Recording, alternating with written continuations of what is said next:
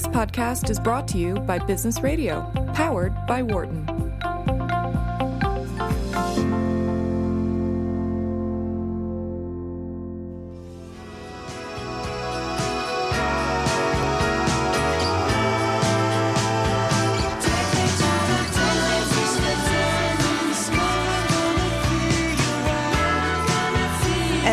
Song is quite an interesting one. Michelle, our producer, just shared it with us. It was created by researchers at Sony. So this was created by AI, and they asked it to create something in the sound of the Beatles. Don't you think it sounds a bit like that? I think it does. That's really amazing. So we are talking this evening on Marketing Matters about the intersection between creativity and artificial intelligence. It's a fabulous example of it, but really in the marketing world. I'm Catherine Hayes. I'm the Executive Director of the Wharton Future of Advertising program, and we actually have up next somebody who we're very excited to have. Jordan Bitterman is the CMO of IBM's Watson Content and Internet of Things platform. Welcome to the show, Jordan. Thanks for having me. Really great to have you on the show. We really obviously could not have an AI show if we didn't have somebody from IBM Watson, and we're particularly thrilled to have you with your marketing vantage point on it. I thought we'd start a little bit before we get into everything that IBM is doing and talk about your background and journey. We like to say on this show that the marketers have some of the most interesting backgrounds, how they get to this. So we'd love to hear what your journey has been to get to this role. Yeah, mine has been a little non-traditional. I spent most of my career... We like those best. Yeah. Those are the fun ones. I spent most of my career at large advertising agencies. That part isn't necessarily non-traditional, but I did it as a media planner and media strategist. So my job, as I'm sure most of your listeners know, was not to create the ads, but determine where the ads go. Mm-hmm. And most people who follow a CMO track come from account management, which is the team that leads all the client relationships.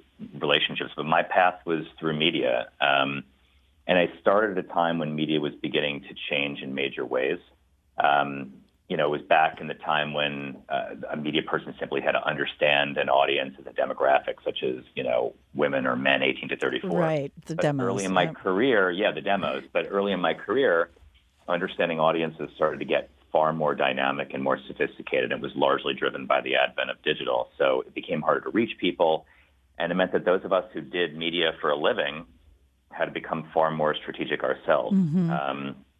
And so digital media changed everything, of course, about the advertising industry. And I found that being involved in these leading edge areas, whether it be, web or mobile or social or content, really interested me, and they helped me along in my career. Interesting. So, and then how did you get connected with the Weather Channel? Or did you join IBM first? Well, I actually joined Weather after the acquisition with IBM. Mm-hmm. I've been here for a little less than a year. And what attracted me to this is that when I started thinking about, well, what does the second half of my career look like? And is it on the agency side or is it somewhere else? I really zeroed in on the publisher side. But I didn't want to just work for a publisher who was a content creator solely. I was really drawn to the idea of weather, yes, but more importantly, the idea of AI and IoT. I just saw both of those areas incredibly burgeoning. Right. And they were areas that I really wanted to focus on. The idea of data as a business, not just content as a business, was something that really appealed. And so maybe you can just give us a little bit of background, and I've been calling it the Weather Channel. It's the Weather Company, of course. And why did IBM acquire the Weather Company? What was the thinking behind it? Yeah, well, first of all, it's actually a confusing point that a lot of people mistake from time to time, and it really just requires a very simple explanation, which is that IBM acquired the Weather Company inclusive of everything that the Weather Company has, with the exception of the cable network that is the Weather Channel. They are now a client of ours. We license them our meteorology, and that's how they run their cable network. But everything else, the apps, the website, all of the data, the meteorologists were purchased by IBM. And really, the main reason for that is that weather is a huge driver of business outcomes. If you were to look at the earnings statements from companies across the board, weather is often a primary reason cited for businesses not hitting their targets for a quarter, et cetera. Wow. So, and IBM being in the business of helping businesses make better decisions to drive outcomes, obviously they saw that as an opportunity. And with our data platform, because we're not just forecasts, there's an underlying platform that sits as a foundational element, IBM is now investing heavily in IoT and cognitive analytics. So that was really the reason why we were an attractive acquisition for IBM. Tremendous amount of data, tremendous impact on businesses, and tremendous predictive capability as well, right? In terms of looking ahead and being able to sort of forecast things and the impact of weather on it. So 3 really powerful reasons for gaining all that wealth.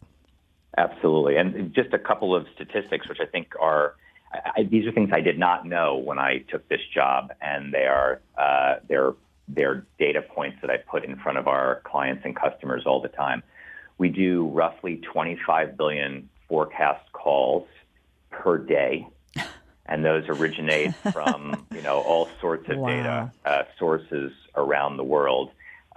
We do around 2 to 2.2 billion on an average day locations. So those 25 billion forecast calls are originating, pinging from and to 2 billion locations a day. So it actually makes us one of the largest IoT platforms in the world. Well, how do you refer to that as an IoT? Why is it IoT, an Internet of Things? Well, in what regard? So like for instance, we do a lot of business with the airline industry, and the data sources need to come from not just Chicago, Illinois, or Philadelphia, Pennsylvania, but they need to come from towers and sensors and pings all over the place in order to be able to realistically have a chance at being able to identify whether they should put a plane in the air or they should keep it on the ground. Right. And so there are sensors inside the planes. There are sensors all throughout the U.S. Let's say if you're sending a jet from New York to Miami. And so that is the Internet of Things. It's the Internet of Things. Right. We commonly think of IoT, at least in many ways. I know probably a lot of your listeners don't think of it this way, but we think of it as, an Apple Watch or a Fitbit. But really, when we get down to it, the real mission-critical B2B elements of IoT are what's sitting in elevators and airplanes and turbines. And the fact that they're two-way, too, so that they're not only collecting the information, but they're able to receive as well in commands and do things differently as a result of the information that they've sent back that's been analyzed with everything else that's there to then make it work. So that's, and I can definitely see how that all makes it fit together. Absolutely. So the weather company's new best friend, Watson. Give us a brief history of Watson. It's such a great one. I think, Watson really has been this country in particular's, first interaction with artificial intelligence. So tell us a little bit about that background. Sure. So most people, and it's almost a foregone conclusion that someone who talks about Watson will start with talking about Jeopardy. But most people think about Watson and they think about Jeopardy. It started as sort of a way of demonstrating whether it could work or not, and almost internally more than externally. It started as one natural language QA, question and answer API. Mm-hmm. And today it's represented by a whole diverse set of Watson services that span everything from language to speech to vision, et cetera. But your listeners may recall that Watson went on Jeopardy and won, and it was one of these things where it was the first time that we really started thinking in many ways, not just we at IBM, but we as a technical society, that it doesn't have to be very binary, that computing can get into more than just binary. And I think one of the ways we talk about Watson is it's best understood by thinking about it through the 3 eras of computing. And, the first era of computing was the tabulating era. And you can think about that if you're thinking about The Imitation Game, the movie about Alan Turing. Right. And it was essentially calculations, and that was really up to the 1950s, punch cards, et cetera. And then from there, we went into the programming era, and that was about using computers to help solve equations where we know what the answers are, or we know generally where the answers are going to lie, but we want to get there faster and more easily. Mm-hmm. And when I think about the programming era, I think about Excel, but you could also pretty much think about any other piece of software that we've used over the decades. Right. But now we've entered the cognitive era, and this is what separates the tabulating era and the programming era from the cognitive era, is that in the cognitive era, we can use structured and unstructured data. So it's not just zeros and ones. We can lean into unstructured data like video or audio, or faces, or faces, expression. Right. The idea that you and I could be sitting across a table from each other, and I can read and react to your expressions based on whether you think I'm saying something smart or saying something kind of off. Right. Well, computers can start to do that now. And so that's really what Watson is trying to do, is trying to learn, understand, reason, and interact back. And actually a definition of cognitive that I particularly like, that I've read along the way, is programming is where people program computers, but cognitive is where computers program themselves, certainly with the aid of people, but they can start to program themselves. And that's when things get super interesting. That's a really good distinction. And so Watson is really going mainstream. I remember when it started to have ads on the Super Bowl, right? Was it just 2 years ago? And being available much more broadly. Tell us how Watson has pervaded IBM, or what's kind of the structure of IBM. Your title is Watson Content and IoT Platform, but Watson's really become a really critical part of all of IBM, right? So help us to navigate how IBM is thinking and organizing around it, please. Sure. Well, IBM obviously is a very big company with many divisions that solve problems and challenges for clients across the world. Watson is two things, as you just suggested.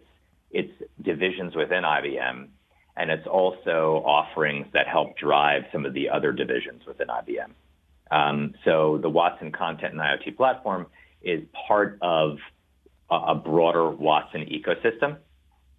And that broader ecosystem addresses healthcare, financial services, retail, education, legal, et cetera.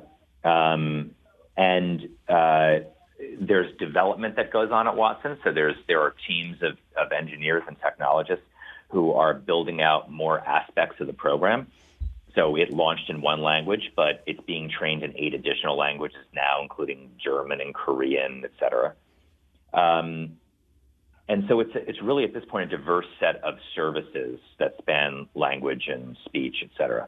Interesting.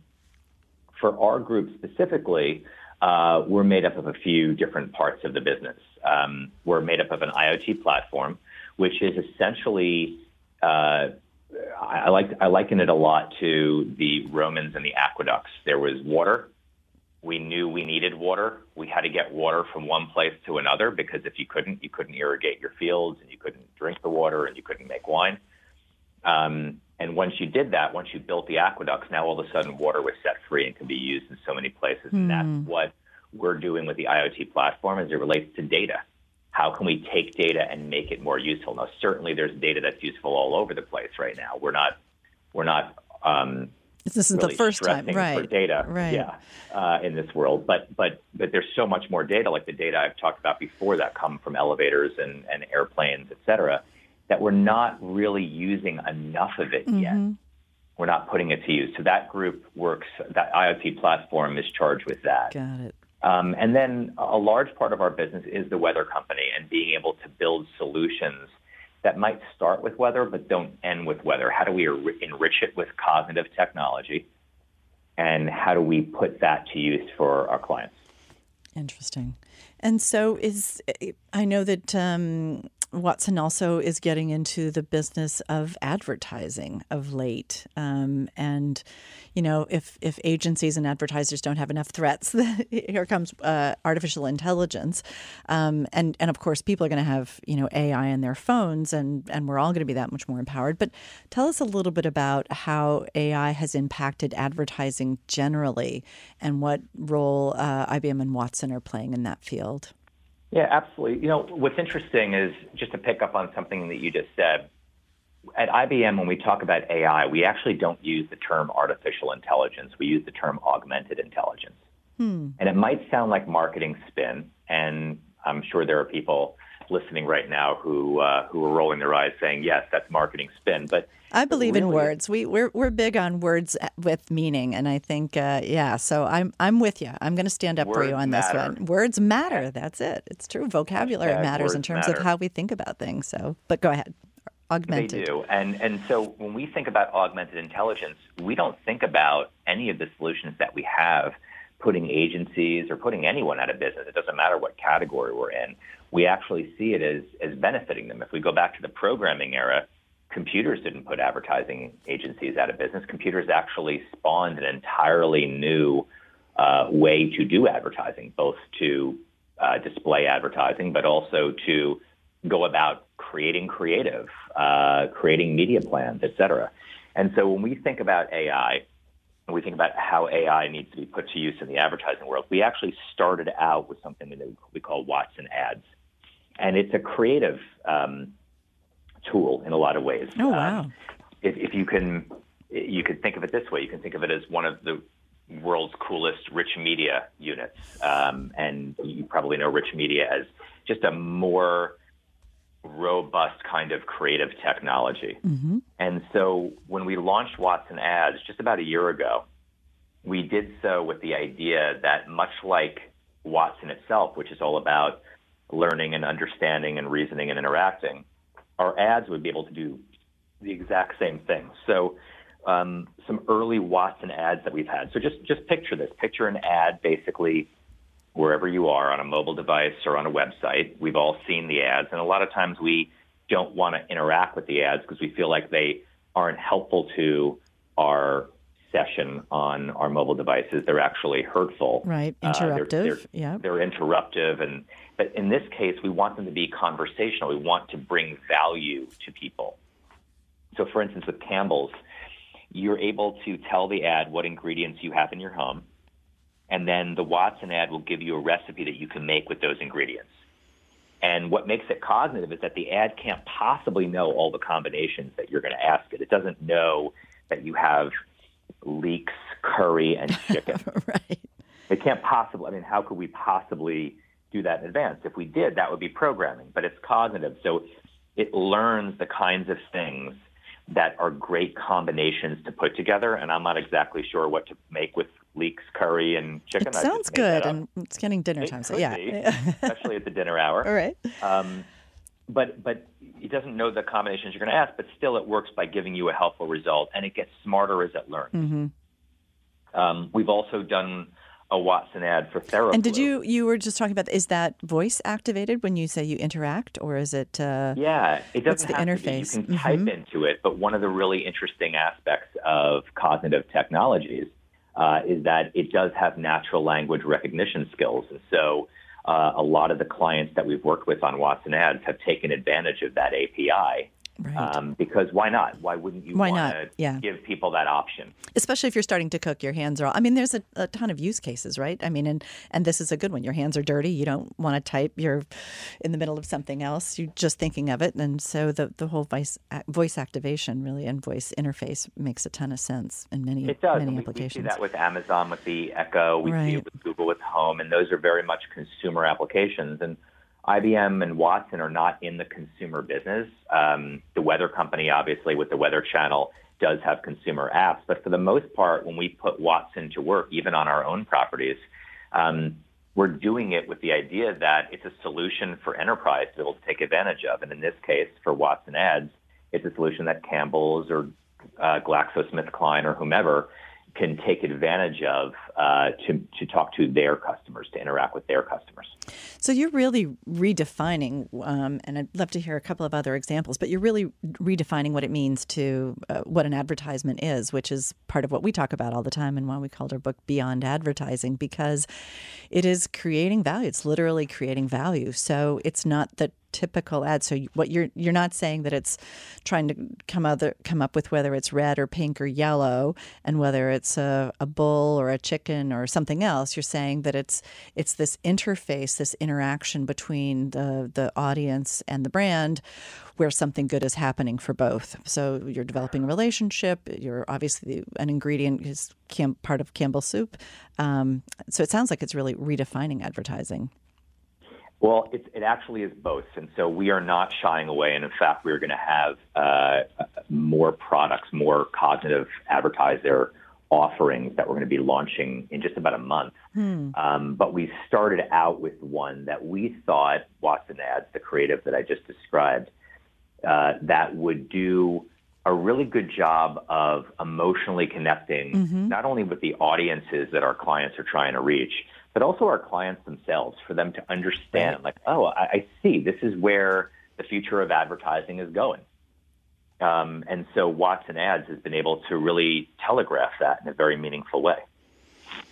And are you finding advertisers generally hesitant or excited about AI? And maybe that's too broad of a statement. Maybe like which ones seem to be hesitant and which ones are excited. And, you know, what's the temperature that you're taking right now as you talk with people about this? You know, it varies, which I know is the worst answer to ever give. No, it's true. It depends, right? But it does. It depends. And it depends. You know, the most innovative brands are leaning in very hard on Watson Ads because they see it as an opportunity in exploring new technologies and using our technology to engage audiences in new and breakthrough ways. But building a Watson Ad takes a little bit of time, and it takes a very considered approach. If you have a marketing team of two and you have a lot of things that you're trying to accomplish with your marketing team, then you've just got to stay real focused on getting those things done. But if you're a bigger brand, and Campbell certainly is one, and GlaxoSmithKline is one, and Toyota is one, these are all examples who have worked with us, Unilever, who have a little bit of they have higher budgets, they have higher risk thresholds because they are open to trying things and experimenting. And I don't mean to suggest that what we're doing won't work, but it certainly takes a leap of faith. It's not the first thing on your plan, because the first thing on your plan, just like me as a marketer, the first thing on my plan is acquisition marketing. What is going to drive revenue or drive traffic to our consumer properties? That's what I'm doing. And so I need to have bigger budgets and a bigger risk threshold to try to ride the crest of the wave and do something new and different and move into the future of advertising. You know, so it's interesting. Clients understand that. Yeah, it's interesting because, you know, I think what we're seeing, and I think kind of one of the major points of the program that I'm hoping to get across is that it's almost riskier at this point not to start jumping into the game, not to start understanding how it can be relevant for your business and how it can be enhance what you're doing from a marketing perspective, enhance your learning now, because it's available and it's possible, and to carve at least a portion out of a budget and time and effort to start to get in and understand what it is and how it's working. Do you think it's too early for some companies, or do you think everybody should at least try getting started in this field? Here's how I would look at it. And, you know, I've been in our business a long time, and I've had the good fortune, and I've got the gray hairs to prove it, to have kind of lived through the digital revolution and the mobile revolution and the social revolution. And if you think about all of those parts of our industry, those times of our industry where we have seen so much change, we've arrived at a place now where all three of those areas, digital, mobile, social, they're all mature industries. And I do remember working with colleagues and working with clients when I was on the agency side who were either indifferent to those areas or were sort of scared of those areas. Right. They've all become big businesses with anywhere from 2 to 4, 5 billion people on the planet all consumed by it. But if you think about AI is going to consume the total population of the planet. And it's not, and the reason why that's true is because you don't necessarily opt into AI the way you opt into social when you create a Twitter account or a Facebook account. You either opt into AI because you're wearing a Fitbit or you're giving a company permission to use the data that's coming out of your dishwasher, or it's working with you in an ambient way. It's changing the light grid, in the traffic light grid in your city, et cetera, et cetera. So whether we know it or not, whether we opt in or not, AI is touching all of us and will touch every person on the planet. And it's kind of the intel inside, if you will. It's sort of it's what's powering some of the most interesting technologies as well. So you, as you were saying before, you sort of can't have Internet of Things without augmented intelligence, or that's right, driverless cars, or augmented reality, sort of enhanced ways of information in terms of what you're doing at your fingertips or at your eyeballs. So in that regard, it truly is becoming pervasive. So how about the risks? So if it is, starting to sound a little bit like Big Brother, or, just everywhere, especially from an ambient perspective, especially something that you're not opting in, but it is, checking your biometrics as you're walking past, what are the risks that you all are seeing, and especially a brand like IBM, and the responsibility that you have in this area as such a leader? What are the risks and how do you manage them? Well, our company has an ethical and moral standard that is sort of unlike I've ever seen before. In some days in my job, it actually frustrates me a bit because the bar is so high in terms of what we can put out and what we can't. But generally, even though the day-to-day can be frustrating on that particular topic sometimes, it's really best that we have big companies that think that way. Back during Mobile World Congress in the spring, the CEO of SoftBank had a slide up in his presentation, and he said that there are 12 threats to civilization. One of them was AI.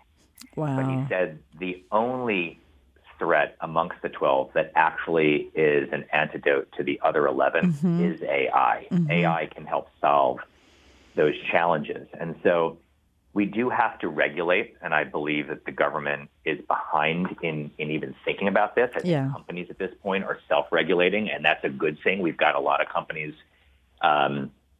in our world that have great intentions, and they're on it. They might not be on it all the way, but I know I can speak for IBM where I can say that we are. But over time, we really as a society have to think about these things. What are the challenges that we want to solve for? And let's make sure that while we're solving for some of those challenges, we're not creating new challenges in the process. Yeah, and I think for companies too, it's I think there's the security issue probably becomes, I guess the two are security and privacy and interconnected as that kind of data becomes more and more massive and cloud-based for those who are not as ethical and have the same kind of moral standards. That's probably where the biggest fear comes from. Agreed. So you mentioned before, I would love to get one more example in before I let you go. Can you tell us a little bit about the Toyota ad campaign and how that went? Not just the campaign itself, but what you learned from it as we're at this early stages of augmented intelligence. Sure. So an example of what we've done with Watson Ads for Toyota, and actually it might seem a bit of an advertisement itself, but I think for your listeners it could be interesting. There's a website called WatsonAds.com, and it's just WatsonAds.com.